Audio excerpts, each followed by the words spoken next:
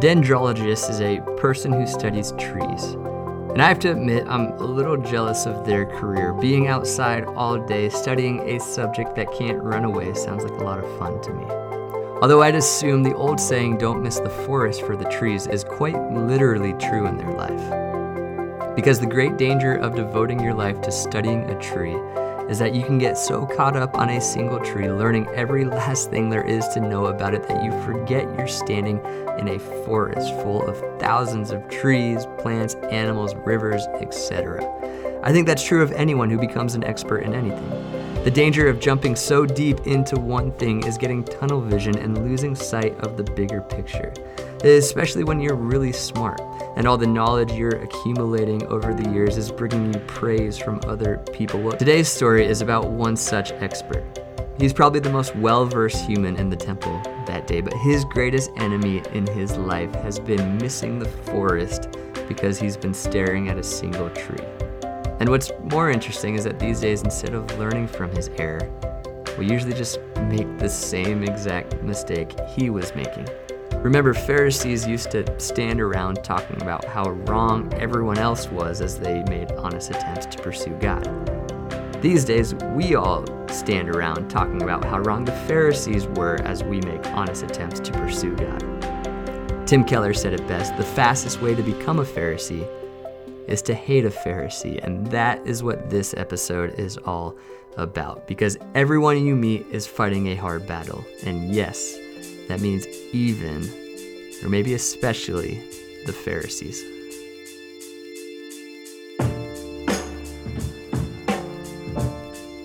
Welcome to Stories in Scripture, a podcast dedicated to telling the big story of the Bible, one piece at a time.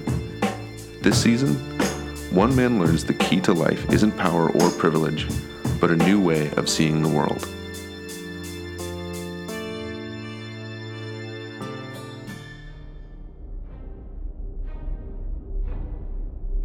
The Pharisees wait patiently.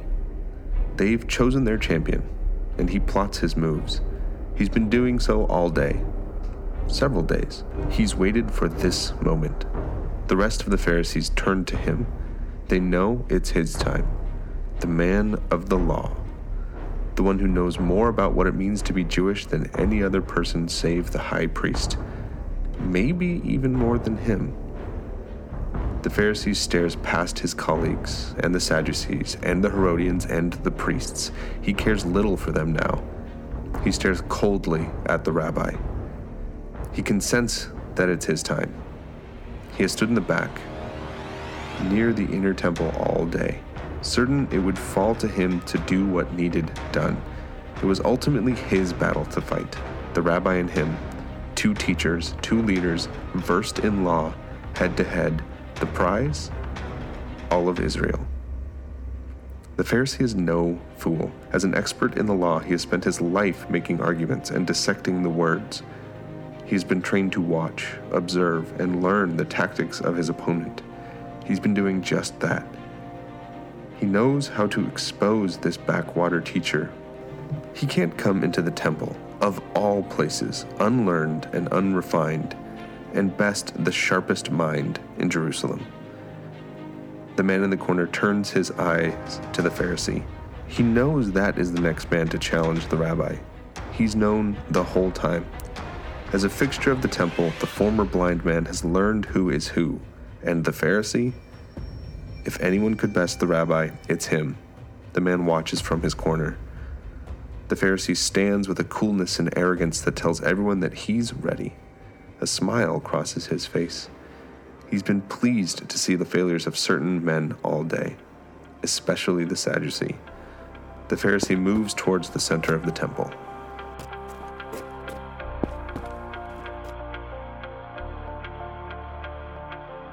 The Pharisees got their name from the word to separate or divide, because, at least in their own eyes, they were the ones standing out from the crowd, rising to the occasion, distinguishing themselves from the world. They were in the world, but not of it. Now think about that for a second, because there's something really pure and beautiful about that motive. Pursuing holiness is a great thing. The problem isn't wanting to be holy. The problem is wanting to be holier than someone else. The issue is not wanting to be right. The issue is needing someone else to be wrong to solidify your own rightness in your mind. The Pharisees were more about what they stood against than what they stood for, and Jesus was constantly trying to help them see the way forward.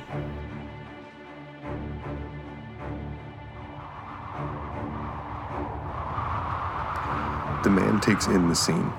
The smoke from outside drifts through the threshold that faced the courtyard. The air chills as the sun falls low in the western sky.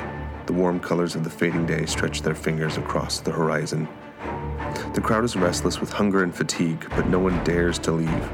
The audience has tripled. As the Pharisee steps forward, a familiar hush falls over them. The whole day has built towards this moment. The Pharisee takes his time to get to the center of the temple. His face gloats over the crowd. He wants everyone to see him take his rightful place. Across from him, the rabbi looks on with bemused indifference, not unkind, but certainly not impressed by the show the Pharisee puts on for the crowd's benefit. The Pharisee finally stops just short of center and stares at the rabbi, scoffing as he looks up and down the young upstart from Bethlehem.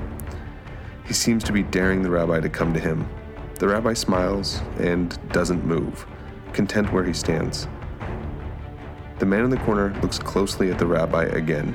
He moves with such freedom and ease, as if he has nothing to prove. The others have yet to make sense of his posture, his attitude, his kindness. They have never seen a man quite like him. Finally, the Pharisee, frustrated, closes the gap between them. The man in the corner seems to be the only one who notices the Pharisee has had a moment of weakness. The others saw it as intimidation, but it wasn't. As soon as the Pharisee reaches the rabbi, the question explodes from his mouth. Which is the greatest commandment?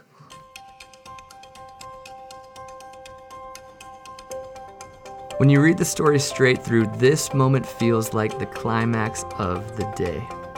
It would make sense that the Pharisee would want the stage at the end, almost as if to say, I'm the separated, chosen one. You all have fun and ask your questions as a warm-up, but I'll handle this. In addition to being a Pharisee, this man is also a lawyer. Don't think courtroom, law and order type, but rather an expert in the law. The only person who could go head-to-head with the rabbi in a debate, but again, it's really easy to get so good at studying and learning about a tree that you miss the forest. The rabbi narrows his eyes, but smiles even wider. The disciples behind him inhale but don't exhale. The religious leaders look at each other with satisfaction. We've got him, they must all be thinking. The man in the corner looks intently at the rabbi, then at the Pharisee. The two men are deadlocked. The Pharisee looks smug and confident in his question. He's cornered the rabbi. Not even the most learned among the Pharisees had been able to agree which of the commandments are most important. There is no way this man can tell him, an expert in the law, which is the greatest. He knew the law inside and out. Each letter, each stroke of the quill, he had memorized it, carried it with him. He followed every part of it. If he answers with the first in number, he ignores the laws of sacrifice. If he answers with any other, he ignores the order in which they are given. He is trapped. The Pharisee looks with glee back at the rabbi, eager to send him away. Then the rabbi clears his throat. Love the Lord your God. The Pharisee begins to speak triumphant. The rabbi raises a hand to stop him. With all of your heart, and with all of your soul, and with all of your mind. This is the first and greatest commandment. One of the Pharisees in the crowd gasps audibly, but that is the only sound in the temple. Even the sounds from the courtyard seem to fail to penetrate the utter silence. The Pharisee looks back at the rabbi in complete shock, mouth open dumbly. The rabbi continues, and the second is like it. Love your neighbor as yourself. All of the law and the prophets hang on these two commandments. Back to Einstein's quote. Another key ingredient to thinking bigger about problems, to addressing situations with a higher consciousness, is learning how to create new and better narratives for people to rally behind. It isn't enough to just be against something. That isn't helpful. You have to create a way forward. And I don't have to defend this one because we've all been with a group of people trying to decide where to go for lunch. Inevitably, there is someone in the group who knows what they are against but has no idea what they are for. So their contribution isn't, hey, we shouldn't go to that place because this place is a better option. Their contribution is just a series of no's, which isn't helpful. And that's why Jesus doesn't do that. He doesn't say to the lawyer, oh, actually, Scripture doesn't work that way. Ask me a more enlightened question. No, he's up to something so much bigger. So instead, he comes up with a better solution. He creates a new narrative, one that everyone could get behind. He takes two commands, one found in Deuteronomy 6:5 and the other in Leviticus 19:18, puts them together and creates a new way to look at what it means to be human. He uses the lawyer's rules and then completely changes the game because it isn't enough just to be against things. We need something new, something bigger to be for. And love God and love others as you love yourself fits the bill nicely. The man in the corner can feel the pressure building behind his eyes. He is overwhelmed by this answer. He can feel something new at work, something beyond him, flooding him with emotion, renewing what was once dead. Another memory breaches from the recesses of his mind. The blind man can hear the two men talking quietly, but their conversation is far from subtle. You must protect the temple at all cost. You must protect the law at all cost. Yes, Father, you are the fifth in our family to join the Pharisees. Do not be a disappointment to me, son. Yes, Father, you can't afford another slip like that again. Ever. The older Pharisee walks away swiftly, leaving the younger one to stew in his shame and anger. But instead of exploding, the Pharisee seethes. The blind man can taste the bitterness in his heart. It radiates from the young scholar, the burning desire to control, to know, to be perfect. Suddenly, the blind man is aware he is not alone. The Pharisee stands beside him, a soft rustle of fabric, the slow, steady brush of a hand on the temple. He is claiming the temple. All of this is his. He knows it. The whole of Jerusalem knows it.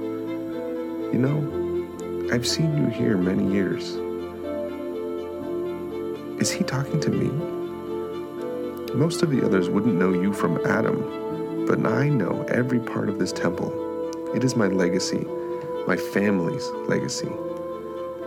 The blind man can tell the Pharisee is looking him in the face. Nothing will take it from me. No one will know more about it than me, more about the law. I will be the one everyone turns to for protection. Jerusalem, Israel, the only one who can keep it from the darkness. Me, only me. The blind man doesn't move or react. He's not sure what to do. I must be the best. I must. I'll prove my father wrong.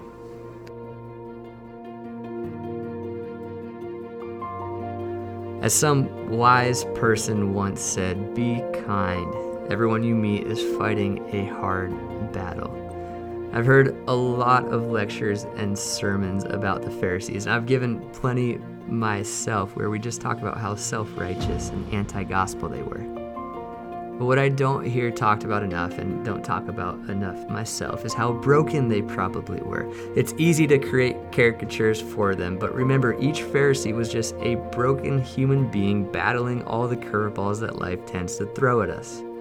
And if it's true that the fastest way to become a Pharisee is to hate a Pharisee, then I, should probably rethink the way we talk about them. The Pharisee composes himself, but he still does not respond. He can't. The rabbi has pointed out the truth of the Pharisee's life. He's loved God with his mind. He spent his life using his mind to understand God. And in one simple answer, the rabbi has undone it all. This young, unclean, uneducated rabbi threatens everything. He threatens the very fabric of the Pharisees' world. This can't be allowed to happen. The Pharisee stares at the man with all the heat of the sun. The man in the corner can tell the Pharisee is about to explode. To the shock of everyone in the temple, the Pharisee doesn't do that. Instead, he walks, silently and stoically, back to the inner temple.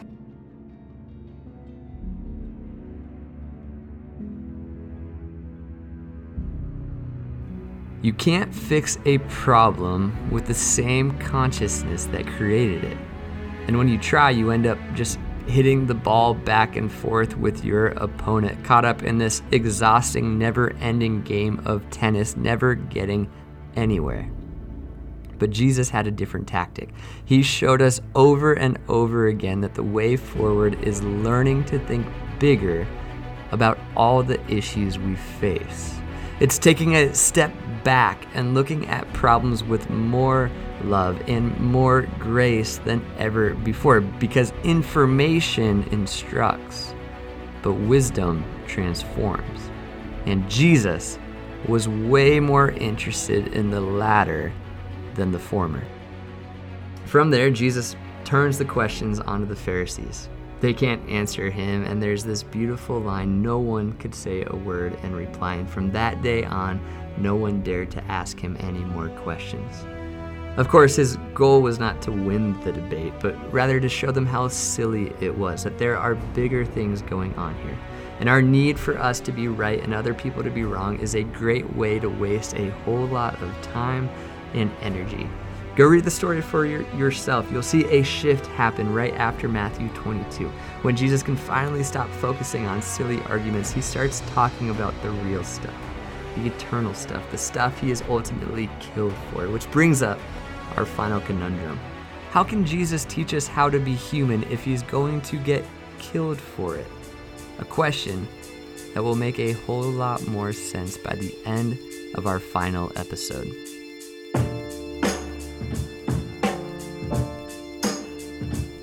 Thanks for listening to this episode of Stories in Scripture. To find out more about the project, visit our website, storiesinScripture.com, follow us on Instagram at storiesinScripture, or on Twitter at SIS Project. And please be sure to rate and review us on iTunes.